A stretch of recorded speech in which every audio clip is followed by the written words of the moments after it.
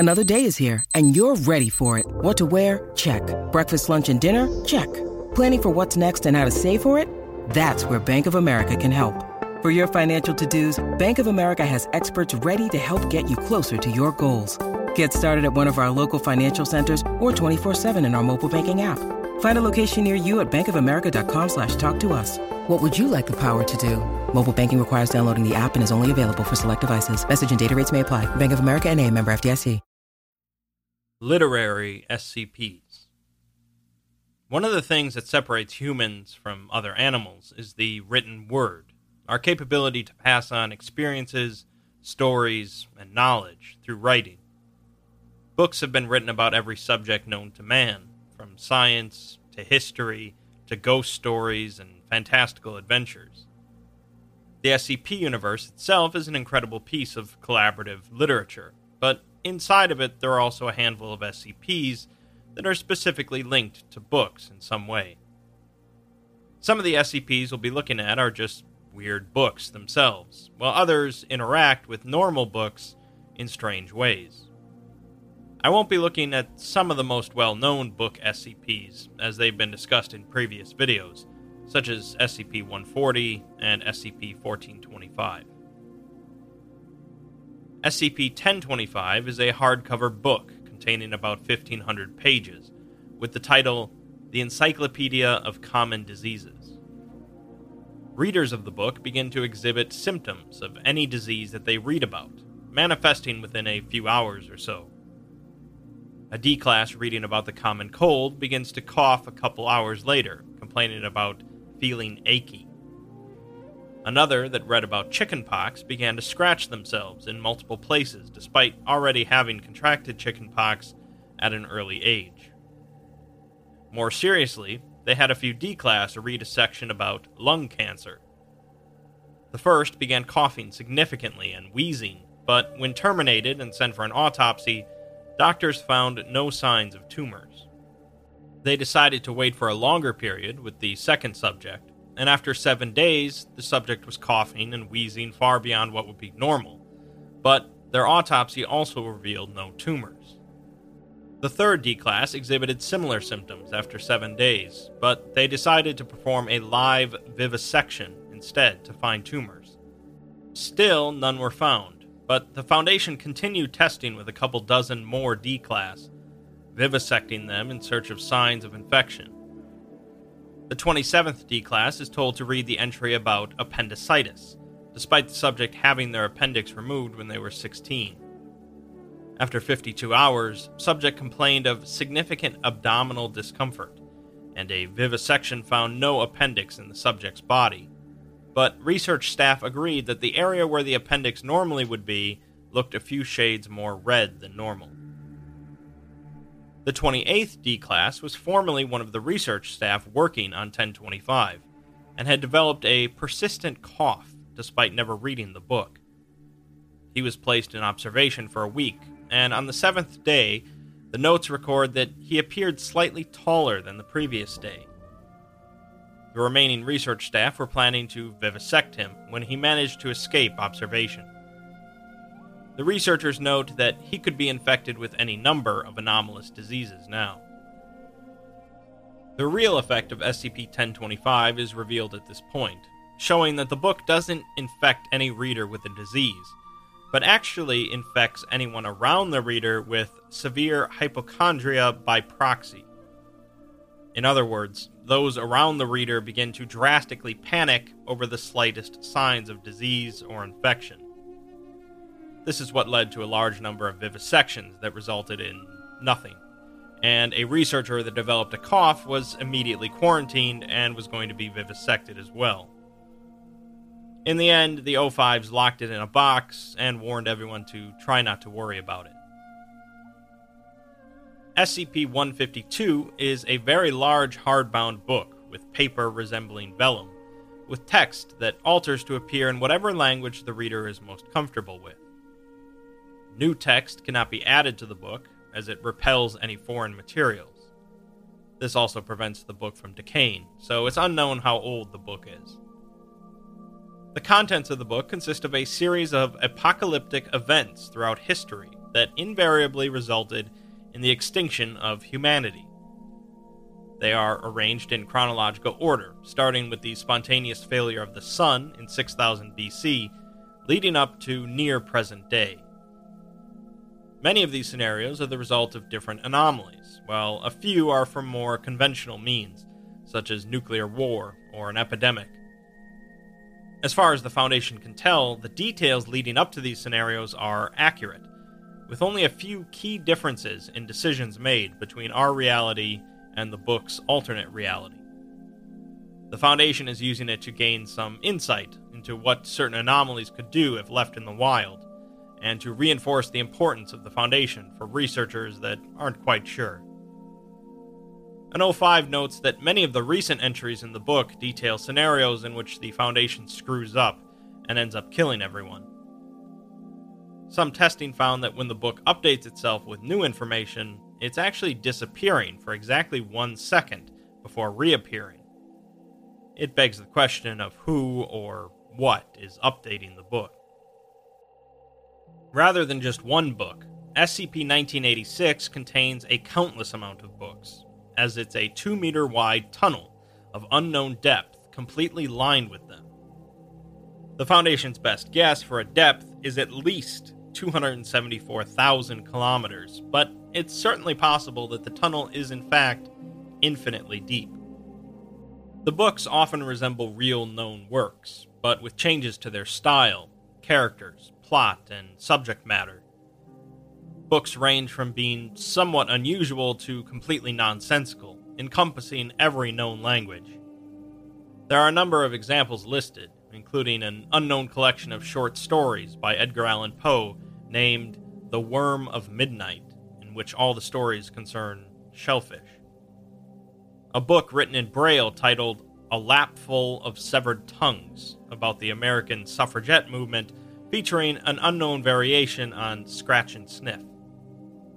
A book containing part of President Woodrow Wilson's personal diary, detailing the political battle for Thailand's statehood, his thoughts on a constitutional amendment to grant citizenship to the afflicted, and his personal doubts about being named Presbyter of the Imperial States of America. A cookbook on the topic of cooking the English language, detailing how to properly prepare and cook words and phrases in a wide variety of meals, including how to make crispy prepositions, suffixes as a fun treat for children, and a chapter devoted to gourmet words, such as inhospitable and tertiary. Also not a book is SCP-826, a pair of pewter bookends in the shape of dragon heads.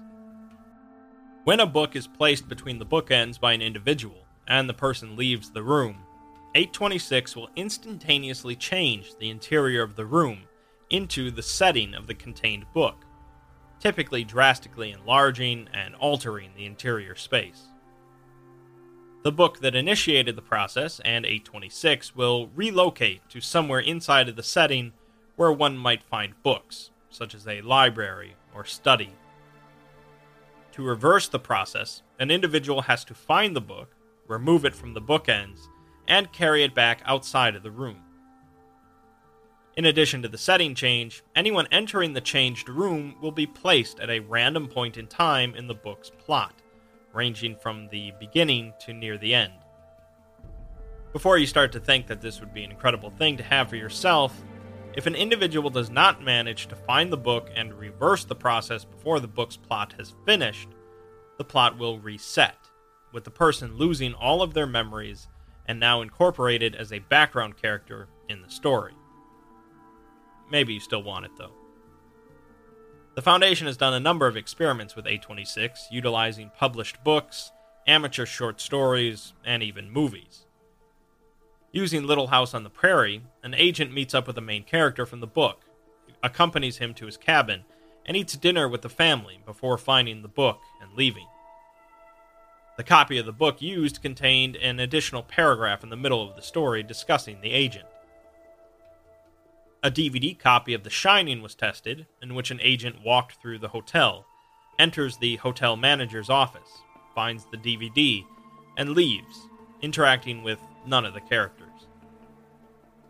With a copy of A Game of Thrones by George R.R. Martin, a D-Class is sent in and told to disembowel the first human they see, which happened to be Lord Eddard Stark. The D-Class assured researchers afterwards that they stabbed him until he was definitely not going to live, but the book only added a few paragraphs about a very unintelligent assassin who made an attempt on Eddard Stark's life. It seems that 826 will preserve the core narrative of the story regardless of interference. Speaking of interfering with stories, SCP-423 is an entity that exists entirely within textual narratives. The entity was first discovered in a copy of Tom Sawyer, found by an agent during a routine search in a used bookstore. The book was otherwise normal, except for the inclusion of a new character in the story named Fred. When the book was left next to a copy of Moby Dick, it was discovered that this entity, who typically goes by the name Fred, or some version of it, can jump from story to story. Fred inserts himself as a minor character, usually appearing as an average, middle-aged male, but depending on the narrative can appear as younger, or older, or even as a non-human. Fred's presence is never noted as being unusual by any other character. If another book is placed near the one that Fred is currently in, it takes up to 3 minutes for him to move from one to the other. The text on all the pages moves to accommodate the new text for Fred, and sometimes the size of the text will grow smaller or larger to maintain the page count. Fred can be communicated with if he is coaxed into moving into a journal, with his responses appearing beneath questions, and he's been mostly cooperative since containment. He has requested for access to more narratives, preferably fictional ones with a large number of background characters. Of course, researchers have tried to kill Fred using narrative text, but so far they've been unsuccessful, as Fred displays a strong grasp of narrative principles and is able to easily avoid danger to himself. Researchers must be careful not to leave written notes around Fred's containment, as he occasionally jumps in to add addenda as guest researcher Fred. Finally, we have SCP-1230, a green, unlabeled, hardcover book with no title, and the only text in the book is on the first page, reading, "A hero is born." When this text is read by an individual and they go to sleep, they will dream of a fantasy world where they are the protagonist of a troubled land. The dreamer is completely lucid during this dream, and the results vary depending on the imagination of the reader, especially effective with those interested in adventure fantasies.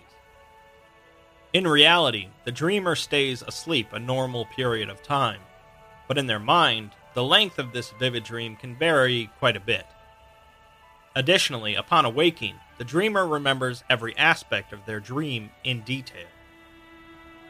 In every dream induced by 1230, there is a bearded man in a green cloak who calls himself the Bookkeeper, claiming to be the personification of SCP-1230. The Bookkeeper is very amicable and helpful, and states that he enjoys creating these fantasy dreams, shaping them so that the dreamer gains the most enjoyment out of them. It typically expresses sorrow when the dream finally ends, telling the individual to please visit again soon.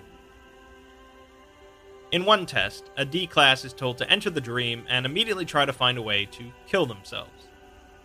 They awoke less than a minute after falling asleep, claiming that they had been at the summit of an active volcano on a quest for Caladius, the Blessed Blade. He had leapt into the volcano, felt an intense heat, and woke up. He requested permission to give it another go, but the request was denied. Another D-Class was instructed to simply harm himself in the dream without killing himself, and he later reported that he could feel a numbed sort of pain from the injuries, but never anything unbearable. The Bookkeeper had appeared and asked why he was harming himself, but thanked him for not immediately killing himself like that other rude fellow. This is obviously an item that could appeal to a large number of people, especially those obsessed with fantasy stories and games. A particular researcher requested access to SCP-1230, which was granted due to his high level of clearance. Other staff members recall his visible excitement due to him being an avid fan of tabletop and role-playing games, and he soon fell asleep. Staff grew alarmed after 15 hours had passed without the researcher waking up, and his vitals were monitored from that point. He finally began to stir after 24 hours, appearing deeply confused and asking where he was. Shortly after, he seemed to regain his memory and excused himself to the restroom. After 15 minutes, a nurse entered the restroom and discovered that the researcher had hanged himself. A note scribbled on the wall reading, "I can't go back to this." 1230 was wet with ink, repeating the same message on every page. "I'm so sorry. I never intended for this to happen. I just wanted to make people happy." The book remained in this state for 3 weeks before another doctor placed a sticky note inside of it saying that he'd like to talk to the bookkeeper if it's all right.